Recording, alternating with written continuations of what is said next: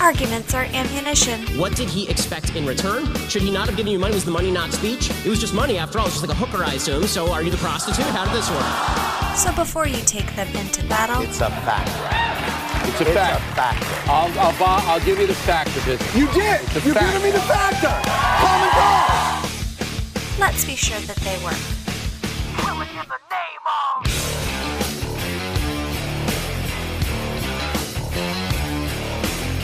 Welcome to The Proving Ground, a production of The New Guards, where weak arguments come to die.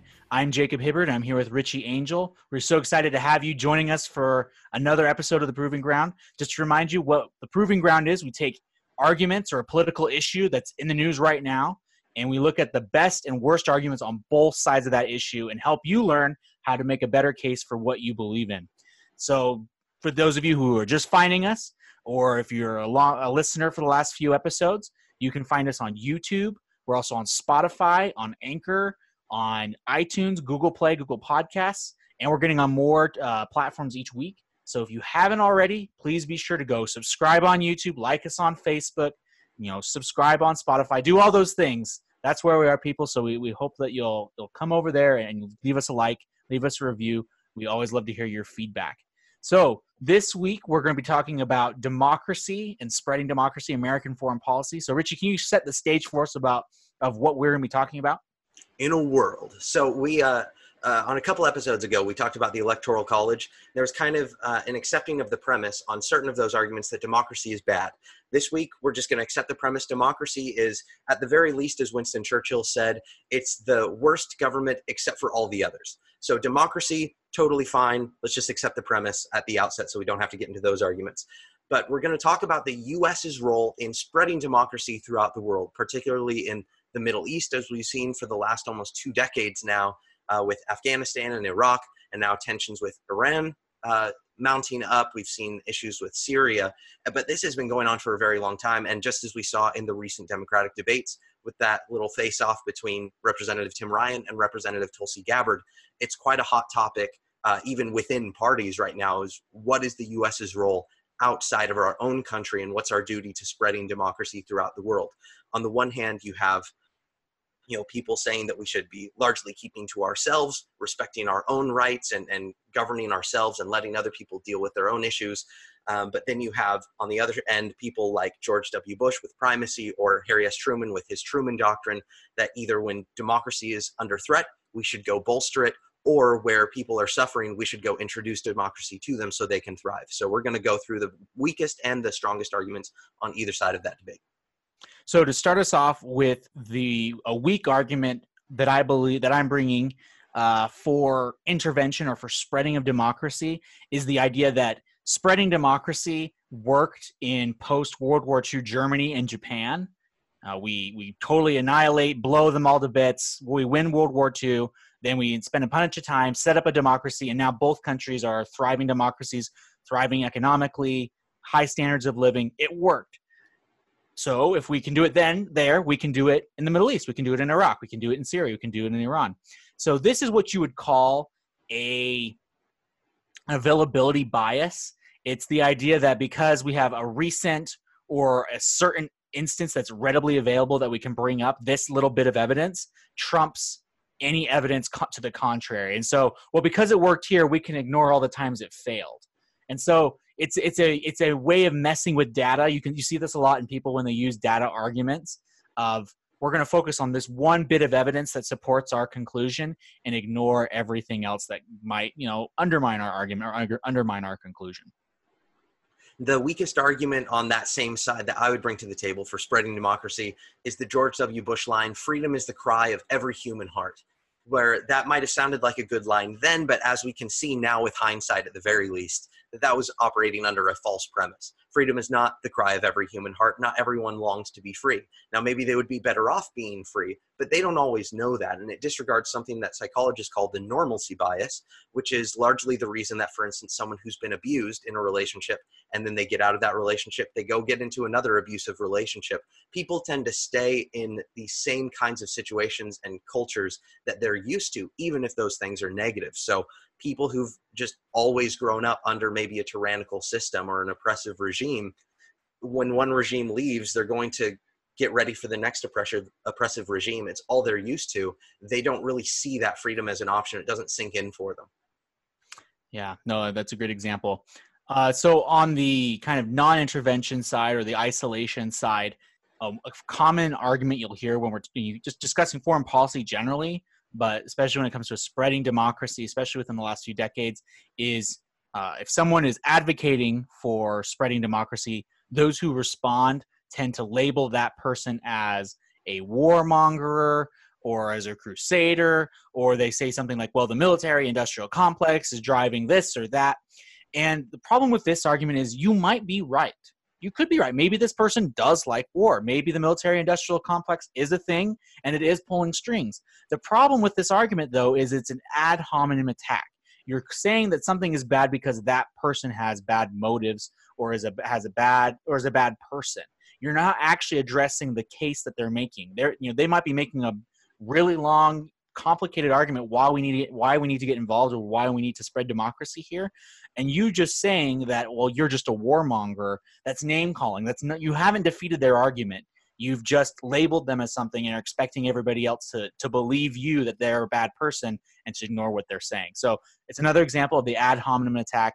It's something that we've seen in other previous podcasts. Is because this kind of tactic is fairly common. Another really poor argument on the side of spreading democracy, or of not spreading democracy rather, is that what happens abroad doesn't affect us and therefore it's none of our concern. This is a bad argument because it begs the question. It's circular reasoning. We actually don't know from that argument. You haven't shown us that what happens abroad actually has no effect on us, because you could make the argument that things that happen abroad affect us in terms of refugee crises or economically through tariffs and trade and all sorts of other issues. There are a lot of ways that that things that happen abroad could have an effect on us.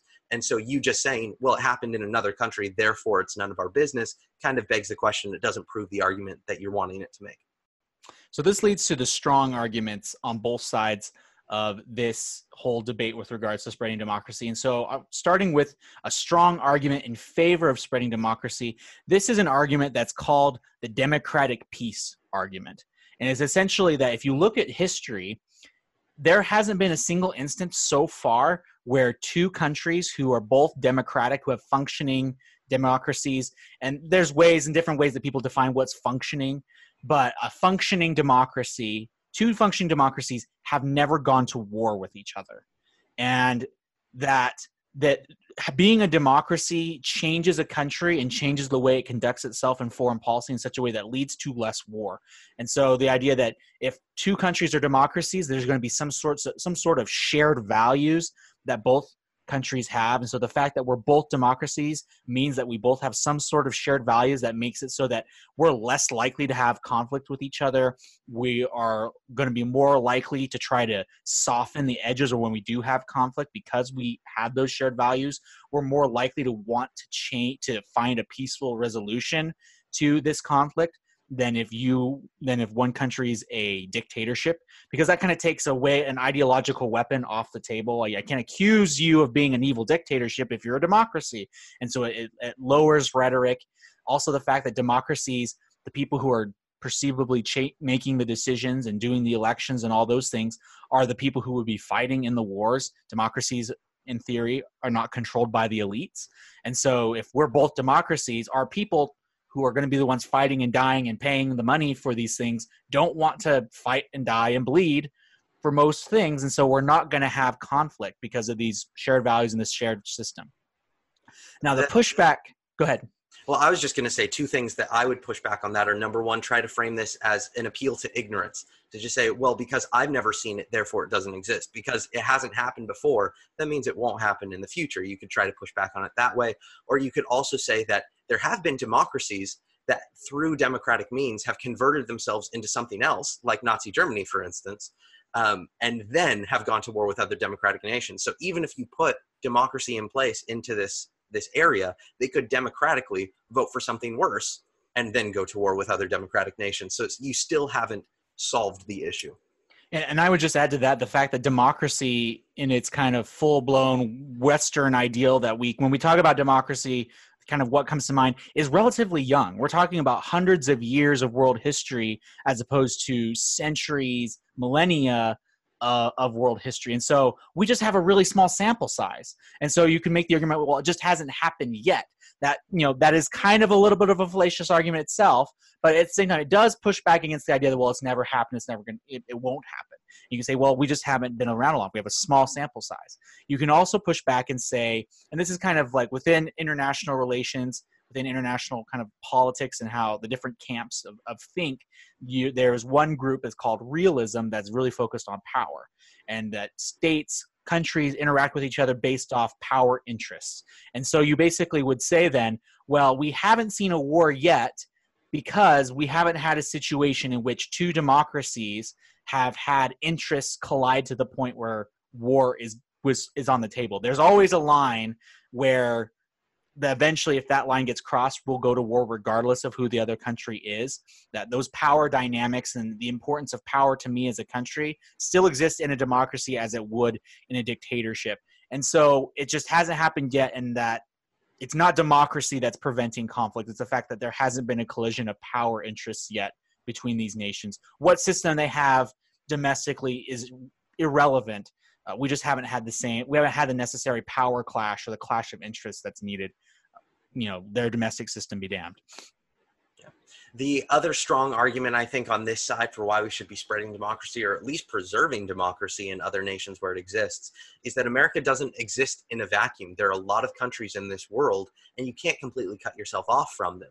The world is better when it's freer. And if America is the only free nation in the world and we're surrounded by oppressive regimes, how long do you think that realistically we're going to last? So the more freedom that's in the world, the better off we are, as I mentioned earlier, in economics and avoiding refugee crises and things like that, but also just in terms of national security. We're safer when more people are free and there's less conflict brewing between nations, which, as Jacob pointed out with his argument, there's less conflict when there are more democratic nations at the table. So the pushback to this argument is that the United States there's several ways. One way that you could bring up is saying, kind of a so what kind of argument. But the United States geographically is incredibly isolated in the sense that we have major oceans on both coasts. And then so if everything is going to pot in another part of the world, it is very, very, very difficult for that to directly affect us and our interests. It's difficult to say that a border dispute between Kyrgyzstan and Tajikistan is somehow affecting America and, is entering our vacuum, so to speak. Or if there's a genocide going on in Rwanda, while it is obviously horrible, how does that affect my little family who lives in rural Arkansas? Why should my son have to go fight and potentially die, or I pay taxes over, a tribal dispute in Central Africa? So yes, we don't exist in a vacuum. The vast majority of these cases wouldn't really constitute entering our sphere anyway. I mean, if this is Nazi Germany charging across the waters, okay, that seems like something more akin to that is affecting us, as opposed to a lot of these smaller conflicts or nations that are on the completely other side of the world that can't even hope to touch us, their problems and whether or not they're democratic affecting our security and our interests. I would also push back on the argument by saying, like Jacob alluded to, so what? There are a lot of things in this world where we would be better off if things operated a certain way. But what right does that give us to then go enforce that with troops and boots on the ground, especially if we have to invade somebody else's sovereign territory to force them to do it? Maybe we're better off with a free world, but if the world doesn't want to be free, is that our place to go send our troops to make it that way? Yeah, what are the costs involved with that decision? How much blood and treasure are you willing to spend for a potential future, not utopia, but a potentially better future, as opposed to a more secure, I guess you could say, a case for a more secure, certain present that you're dealing with? So that leads us to the arguments against. And so the argument that I picked for the strongest against spreading of democracy, again, pulling back on kind of international relations theory, is what would be called the state moralist argument, which is that governments or states exist to protect the rights or interests of their citizens. and that the morality of a state or a country's actions is evaluated based on whether those actions forwarded or protected the rights or interests of that country. And so spreading democracy doesn't, in most cases, really, that's not the government or your country doing something to secure your rights or forward your interests. That is, costly. It's putting blood and treasure on the line. And you can make the case that this is not a right securing or an interest securing adventure, so to speak. And so it's an immoral action for that government or that state to take in the foreign policy world. The way that I would push back on this one is to say that this argument potentially proves too much, that there is a line somewhere where just because it's not affecting us directly doesn't mean that we shouldn't go in and help these people, whether they're suffering from the Holocaust or from slavery or the Rwandan genocide or the annexation of Crimea or Venezuela or any of these places, Syria, the citizens being gassed there. There's a lot of places where people are suffering, and there's some disagreement as to whether or not we should be there in every case, but at least in some of these cases, shouldn't we? And so just because we have a duty to our own primarily, that doesn't mean that we can't also go out and help others. Yeah, no, it's essentially, it's kind of within the foreign international relations world, this kind of argument that Richie's making is it's called the right to protect, that you have responsibility to protect, a responsibility to protect others, and that basic human rights and basic morality does impose a positive sort of duty on you to help others when they're in these kinds of needs. And so, like Richie said, the United States government has a special responsibility for your rights and for your interests. That doesn't preclude you from helping others. A slight pushback that someone might say to that is, well, you as an individual are free to help. Why should you force me? Because whenever government acts, it is collective action. Why should someone who doesn't want to be involved be forced to contribute either through their time, their treasure, or their service in the armed forces? So that's just a little bit of kind of the back and forth that you see on that one. Richie, what's the one that you picked for the strongest to not intervene or not to spread democracy?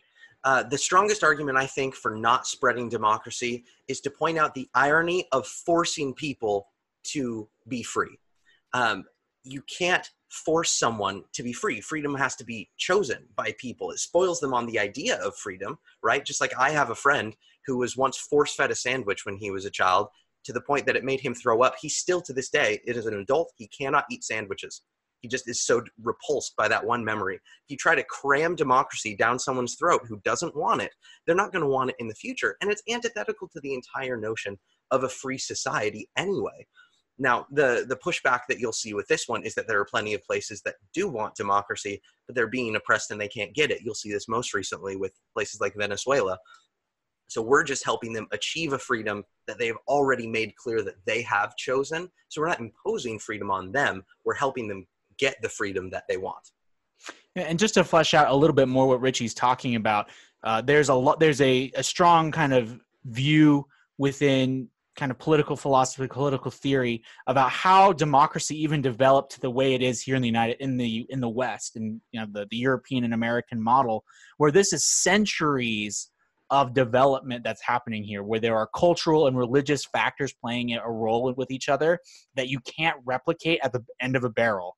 That you can't just, okay, we're going to put all this stuff into a pot and we're going to stir it up and put it on the stove for 5 minutes and all of a sudden, poof, hey, we have democracy. There are things like the Protestant work ethic and the priesthood of all believers that Max Weber pointed to as helping to develop an idea of democracy where individuals are empowered to take responsibility for their own spirituality, and that leads naturally to taking responsibility for your political future and your own political success and your own well-being. And then you have things like the 30 Years' War, where nations didn't exist, and there was no such thing as France or Germany in Europe for centuries until the 30 Years' War and this kind of post-Treaty of Westphalia nationalism, where now there's some sort of common identity that now exists that didn't exist before, so that as soon as we get power, there's still going to be some sort of faction, but there's not going to be the same level of, as soon as one group gets power through democratic means, they're not immediately going to turn around and start killing other groups, which is what you can see in the Middle East, where as soon as the Sunnis take power, the Shias are really in trouble, and vice versa. And so you can't force something that took centuries of organic time to develop and expect it to work. But like Richie said, there are places that want this now, that have been developing it, that have been, you can learn from other people's experience.